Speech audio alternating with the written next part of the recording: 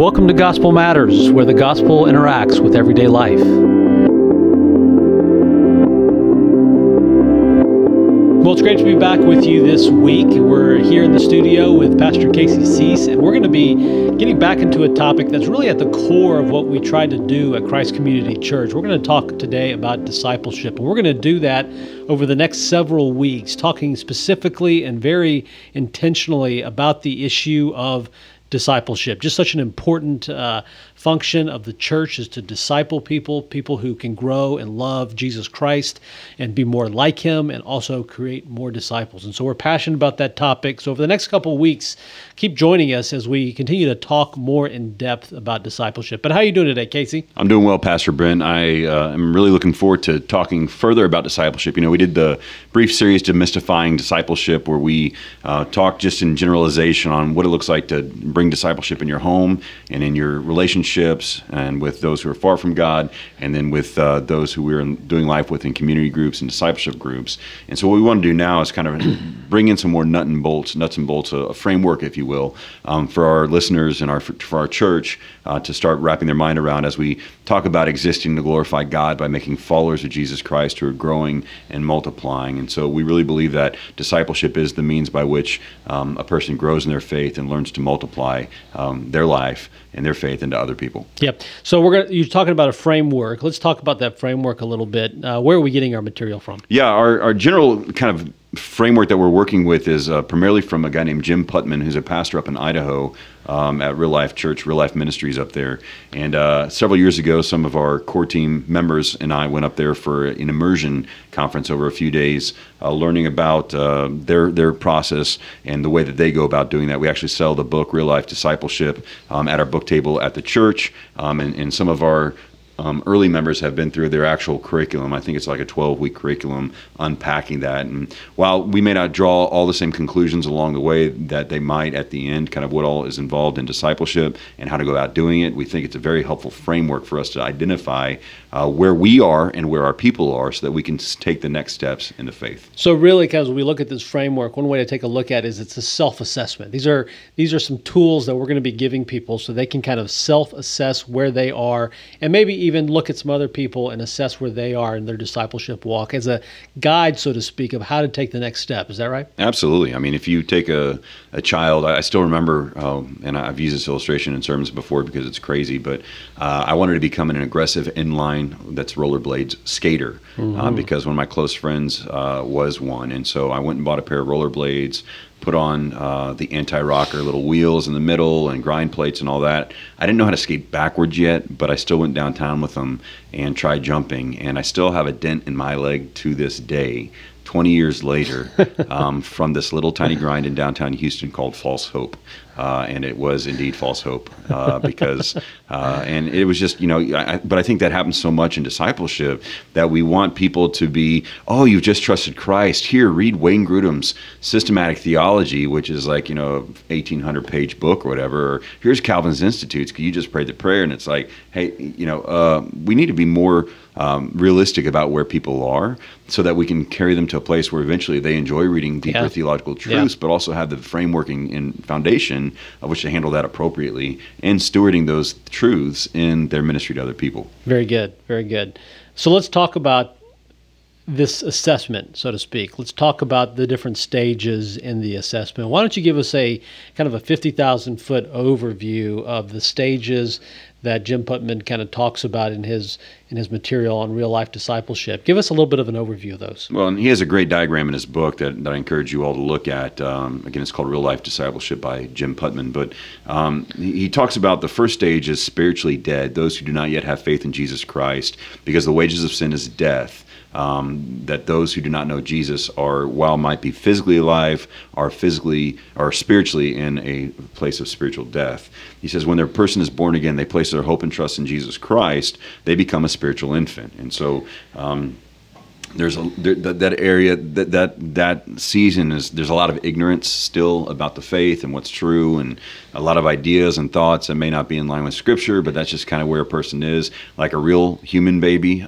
needs a lot of assistance and care and protection, and then that person, hopefully, as they grow and mature, will then transition into a spiritual child. And even like children, the world revolves around the individual child, and many times that's true for a spiritual child as well, that it's more about the individual's preferences than it is about God's kingdom or what's going on. And so, and I believe he makes this assertion. I've heard other pastors make this assertion. I've made this observation that I think part of the decline and the lack of real influence in particularly evangelical America's church is because I think a lot of people have gotten to where they're spiritual children. They know enough what they need to know about God and are still very self-focused and me-centered, and that we have multi-generationals of a bunch of spiritual children, because that's the hardest place where people get stuck and where people need to be drawn just beyond personal preference to what does God prefer. And so following that, they move from spiritual children to young adults, and those people are identified as those that are increasingly more God-centered and other-centered. Their language and behavior changes more towards, instead of being upset that more and more people are coming to my church and taking my place, people are thrilled to see God at work and moving in people's lives. Rather than asking, what can I get? The new question becomes, how can I serve and what can I give? And they're ready to start taking on more responsibility and more leadership, which hopefully will then lead them to becoming a disciple maker, which Putman identifies as a spiritual parent, someone who replicates life into the life of others, who then trained up in the same way to bear fruit. And so those are the genuine, the overall stages of this identify process. And I find it very helpful, not only as a pastor to identify when I'm speaking with people or discipling people or leading our church, but also for myself, that I can realize that, man, I really, in this area of my life, I'm behaving right now like a spiritual child. And I've got to come back and remind myself of the gospel and remind myself of what Jesus accomplished on my behalf, and then ask better questions about what does he want, what does he desire, and it brings me out of that and helps me grow, and to do so also not in isolation but in community. You know, as you talk about the reality that we face in the modern evangelical church, that we appear to have churches filled with spiritual children.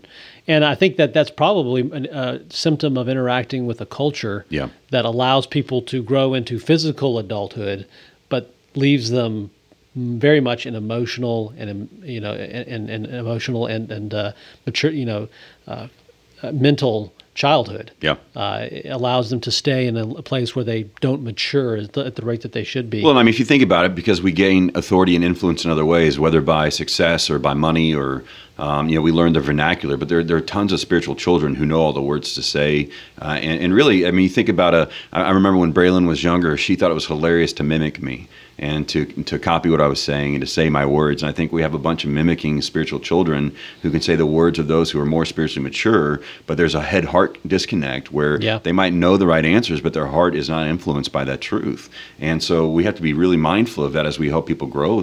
And that only happens in community. And a lot of times people tap out of community before they really engage with those truths, right? And so they want to hide or blame or move on. And so their sin keeps them in the childish place of taking their ball and going home or moving on, instead of being confronted with the fact that maybe they don't have it all figured out. And although they're smart and have intelligent things to say, they don't yet have the maturity of faith to really press into that and understand the implications of their life. But that real hinge, and I think you pointed it out, between childhood and young adulthood is when it stops becoming me-focused and starts to much more become others-focused. And God-centered. I mean, it's God-focused, where it's like our sin is less about, ooh, am I caught, to more about, man, this displeases God and it hurts others, right? It's a shift. It's kids, when they mess up, they want to hide and they want to blame, much like our father Adam did after he sinned. Right. When we're in Christ and maturing in our faith, we want to honor God and honor others, and so we'll own our junk. And it's not that we're not going to mess up, it's just the time between us messing up and saying sorry becomes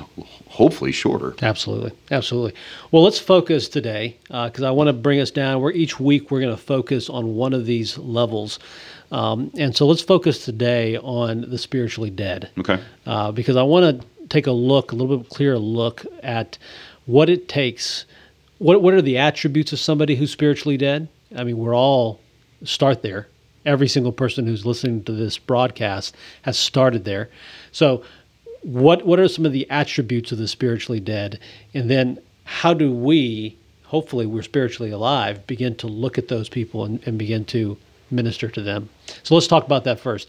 What are the attributes of a spiritually dead person? Well, first is unbelief. They don't believe in Jesus Christ as their Lord and Savior. They don't trust in him, whether they're atheistic or they're agnostic, or they believe that they're in a different type. They believe in a different type of God, or even in a cult that believes in a different Jesus that's not of the Bible or historical. Then that's mark of a spiritually dead person. I think the challenge for a lot of people is they look at the behavior of a person and cannot fathom how a good, nice appearing person could be spiritually dead, right? Because I've heard that argument time and time again. Well, that person may be of this other faith, but they're such good people, they have such good kids, their family's so good, and all that kind of stuff. But what makes a person a true born-again believer isn't that person, it's the source of their faith, the focus of their faith, which is Jesus Christ. So the first marker is unbelief, or belief in a wrong God. Usually spiritually dead, or belief that, hey, if there is a God, I'm a good enough person, or they flip on the other side, and that they're never going to be good enough to get to God. And so there's a gross misunderstanding of our goodness compared to God's holiness. And so there's really no acknowledgement of his perfection and our brokenness and his ability through Christ to remedy that issue. Right. But rather just they move towards that. You'll see for those who are spiritually dead have anger at times towards Christians or people in their family who are followers of Christ. And sometimes it's rightful. There's sometimes Christians do boneheaded things, but you see this just unwillingness to forgive. And we see that a lot in our culture day and age, when we see people being so open-minded about things that are clearly contrary to Scripture, but are so closed-minded towards those they perceive to be closed-minded towards the things they're open-minded about. And so you have people who are so open-minded until they meet someone who disagrees with them, and they call that person closed-minded, and yet they behave in a closed-minded manner towards that person. Yeah. They won't consider what they're saying. And so, I mean, you get that kind of idea where you talk about biblical truth, or you share the gospel with them, and they just don't get it. They argue it. They don't need it. They don't want it. That's a marker and a sign of spiritual death. And even that arrogance of, I'm smarter than God. I'm smarter than you. I know better, that you don't need this. You're believing in myths and mysticism. Jesus and Santa are like the same thing. I mean, those are markers of those who are spiritually dead. Okay, so let's talk about how we minister to someone like that. We're good Reformed Baptists. Yep. And so when we think about this issue, we come to this from a perspective that there's nothing that we can do to change that person. Right. That this is not something that they can be argued out of. This is not something that they can be reasoned with through as the means of changing their heart. Because ultimately this is a heart issue, right? Absolutely. They're living spiritually dead with the heart of stone. How does this person get changed? In my experience of ministering to people who don't yet know Jesus, part of it's just a relationship, beginning a relationship of trust, where you show them that, hey, this person, you're not a project to me. You matter to me because I believe full-heartedly that you matter to God. And even though you don't believe God, God knows you, and he knows that he made you. And so I think having a relationship with a maturing believer is a first step of helping. I think also having spiritual conversations with people, asking them, okay, well, how is it that you drew that conclusion? How did you go about believing that? You believe in this faith. Okay, well, based on what? What truth is it? And a lot of times you help people start seeing whether they're, I still remember years ago watching one theologian who believed the Bible to be true and believed Jesus was true, arguing with another man on CNN, and the other guy was saying that I went out into the forest and blah, blah, blah, and the Spirit came to me and this and that. And the guy said, well, so you're saying you have no other objective truth than what you experience? And the guy's like, that's correct. And he said, well, you're making it up. Is what he told him. He's like, yeah. Because, and just this idea of making up what we want to believe, and that's very prevalent in our culture, And so they need to mature. They need a maturing believer to have a relationship with. They need to see people live in a way that wants to honor and reflect the Jesus of the Bible. Putman talks about that they need constant evidences for Christianity, answers to their questions, explanation of the gospel, and also an invitation to say, "Hey, would you like to trust Christ?"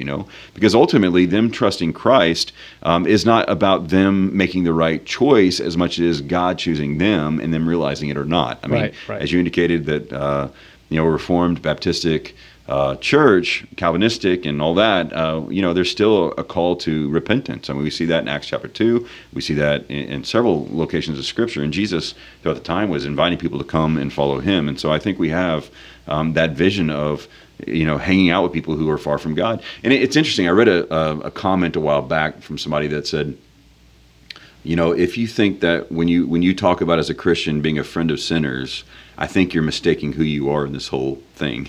Right. Because it's really sinners being friends with other sinners. Yeah. I think I saw that. Somebody posted it. It say, if you got from Jesus that you should be hanging out with sinners more, then you probably forgot who you are and who Jesus is. That's that is but we are supposed to engage with sinners. Absolutely. We are sinners. We are supposed to engage with non-believers. But it's like a tour guide, right? Someone who's been somewhere before and then can give answers to how to get where they need to go. But so let's put a fine point on this, because it's more than just hanging out with non-believers. Absolutely. There has to be a boldness to declare the gospel to them, but declare it in a way that it's not like you're just preaching to them necessarily, but you have to tell them what the gospel is. You have to explain it to them, and then you do have to call them to repent and believe at some level. That has to happen. Right? You have to. And I think what's confusing is I've talked to people before who've gotten up the gall or guts to evangelize a friend, and their friend is like, I've heard the story more than once, like, you're no different than me. You go out and get drunk with me, you get high with me, you do this with your girlfriend, boom, boom, boom, whatever, and it's just very inconsistent. So I think the courage and boldness begins by living differently for the sake of Christ, so that when you open your mouth for the purpose of Christ, people aren't confused. Yeah. And it's not that we're all hypocrites, we all fall short, we all, there's plenty of things we could do different or better. But what we must be mindful of is that when we engage in such a way with non-believers, that we're going as an ambassador, right? And so it's not just, I think a lot of us, including myself, it's super easy to want to be liked more than you want to be faithful. And so we might compromise or be unwilling to have a conversation. But I'm also reading a book right now. I don't know if it's a story of an unlikely convert, Rosaria Butterfield, I believe her name is, who, and as I'm reading her testimony, she was a feminist English professor and a relationship and all these things going on, and this pastor just started engaging her in friendship, and she would naturally have questions arise and he would answer them, but it was a long period of time before he got to the point where he challenged her on the gospel and invited her to church because he wanted to establish trust with the person. And if a person's been hurt a lot or had a lot of wounds, I think a lot of times Christians, we get too quick on like, oh my gosh, if I don't share the gospel right this minute, then they're not going to hear it. So I think it's a both and. But I think the more we try to live our lives in keeping with the truth of the gospel and walking with Jesus, the more opportunity we'll begin to have to open our mouth to speak of the things of faith. Yeah. Let's talk about this issue. Let's say you're a church-going person and you're plugged into your church, and the argument you might raise is say, well, I don't know how to find people who are lost. I don't typically hang out in that crowd. Or how would you advise that person? Where do they go? If you live in a hole, then maybe that's true. But it's like, even though we're, I always joke and call ourselves butter-churning homeschoolers, our family. My daughter doesn't go to Christian dance. She goes to regular dance, and we engage with friends there. We go to the gym and meet my wife is that's kind of her third place where she goes and meets people, and she's invited several moms out to go get snow cones with her and some other friends from church. And third place. Tell us what's the third place? Third place is something we talk about here at Christ Community Church in our community groups, that we have family meals together, that we start breaking out in discipleship groups as a group matures. And the third place is a place we consistently go, whether it's a restaurant or a sports club or fitness place or coffee shop or work or whatever, to go and be incarnational and to have relationships with people and to build relationships. Because, I mean, the fact is even though we live down in the Bible Belt, there are plenty of non-believers all around us. I mean, there's 28% one way or the other from where we currently meet at the church, 27 to 28% either way, who don't identify with any sort of religious faith out of several 100,000 people. So it's like, okay, there's still plenty of people who don't identify, and there's another, I think, probably big bulk that do identify as something but have not been born again. Right. And so, I mean, in our context, if you're unaware, if you're only doing Christian things with Christian people all the time, then you're in sin. Yeah.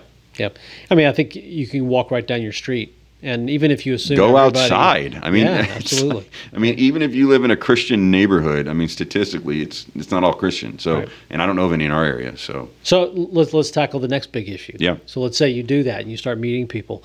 How do you engage people relationally in that way without making it awkward? Like you're there to sell them something, or you're there to, because you obviously you want to get them in a position where you can talk about the gospel, but how do you do it in a way that you're not trying to sell them? You're not doing it with an agenda. You're doing it because you actually want to get to know them and care about them. Yeah, I mean, first of all, we're not getting commission by everybody that buys. And so I think if we go in with this idea of like, I have to get them to agree with me, you're going as a spiritual child to engage in that. Yeah. You're going as a spiritual young adult or spiritual parent. You're going because you love them, because God loved them, and God providentially brought them into your life, and that it's consistent with your life message that you believe the gospel is true for all who will believe, and that those who don't believe, there's significant eternal consequences for that, and that matters. And so in the same way, I would go to any of my neighbors if their house was on fire and make sure they were all out safely out of the house and call in help and everything else. We have to have that same view of like, hey, we're not doing this because we're better than them. We're doing this because we relate with them, because we at one point were spiritually dead and far from God. And because we know the joy and grace of being forgiven of that, our overflow is to want that for everyone else. I remember when I got a new Z28 Camaro when I was a kid, and I talk about it a lot when I share my story, but it was a stick shift, and I had an automatic car before that. I learned to drive stick on a little 4-cylinder Toyota a friend of mine had. I could drive it a little bit. Well, I had to drive it all the way down from Baytown, a 6-speed V8, as a 16-year-old kid. And I remember going to a dance concert that night my girlfriend was in, or a dance performance, whatever. I kept stalling in the parking lot and everything else because I didn't know how to drive, but I was so excited to show off my new car to everybody that I didn't even care. I was humiliating myself because I didn't know how to drive it, And so it's like, I think we can't treat Jesus like a weird step brother or oddball cousin that we just have to bring out occasionally because mom makes us. He's a beautiful, gorgeous, powerful, almighty Savior King who came to rescue people. That's right. And so we don't shy back from that. But it's like, hey, our life is continuously reorienting around this man Jesus and being impacted by it. And so we would not be loving if we did not share the good news of Christ. Yeah. I think that's great. We have to learn to love him very much if we want to be able to talk about him. That's and it. So the greater Christ becomes in our mind, the easier he will be to talk about with others. I think there's a lot of truth to that. All right, so last question here. All right. You've got a person who, as they're thinking through this, and you've described a spiritually dead person, they don't have belief. Mm-hmm. They think the things of God are foolishness, but they could be listening to this podcast. Yeah. And they could be coming to the conclusion that, maybe that's where I am. What do you have to say to them? Well, first of all, if you've made it through over 20 minutes of a podcast on discipleship and evangelism and you're not yet a believer, then certainly God's at work. Even if you've been formulating an argument against whatever we're saying, I believe that God in his providence is drawing him or her, you, if you're listening, to faith in Lord Jesus. And you need to come and understand that all of us have sinned and fall short of the glory of God and are deserving of his punishment. But even though the wages of sin is death, the free gift of God is eternal life through Christ Jesus our Lord. And that if you believe in your heart and you confess with your mouth that Jesus Christ is Lord, you too will be saved and forgiven. And you must be saved and forgiven or face an eternity separated from God in a place that's real called hell. And the good news is you don't have to. And so if you're listening to this and you realize realize that you don't know Jesus, but there's a desire in you that you realize you need to, then simply the Bible says to confess, and that just means acknowledge and agree with God that you haven't lived believing and following Jesus. You haven't kept the great commandment of loving God with all you are and loving your neighbor as yourself, and that you've broken his commandments, and that you want to believe, you hope in the accomplished work of Jesus Christ, who lived, died, rose again, ascended to heaven, will come back, and you want Jesus to save you. And the beautiful thing is, if that's happening in you right now, say those things, and it doesn't matter how you say it, but just know that God is doing a miracle in your life, and that now you can lean into that. Okay. And if you do that, then you'll be a spiritual infant, which is what we're talking about next week on Gospel Matters. And if you're not a spiritual infant, maybe you are, maybe you're going to do this assessment and you're going to realize, you know what, I'm still kind of a spiritual infant, then definitely tune in. But even if you're not, you're going to run into lots of spiritual infants in your walk. And how to minister to them, how you minister to them is going to be important for them and for you. So tune in to us next time, and we'll talk about spiritual infancy as we continue to talk about discipleship and get into the nuts and bolts of that. See you next week.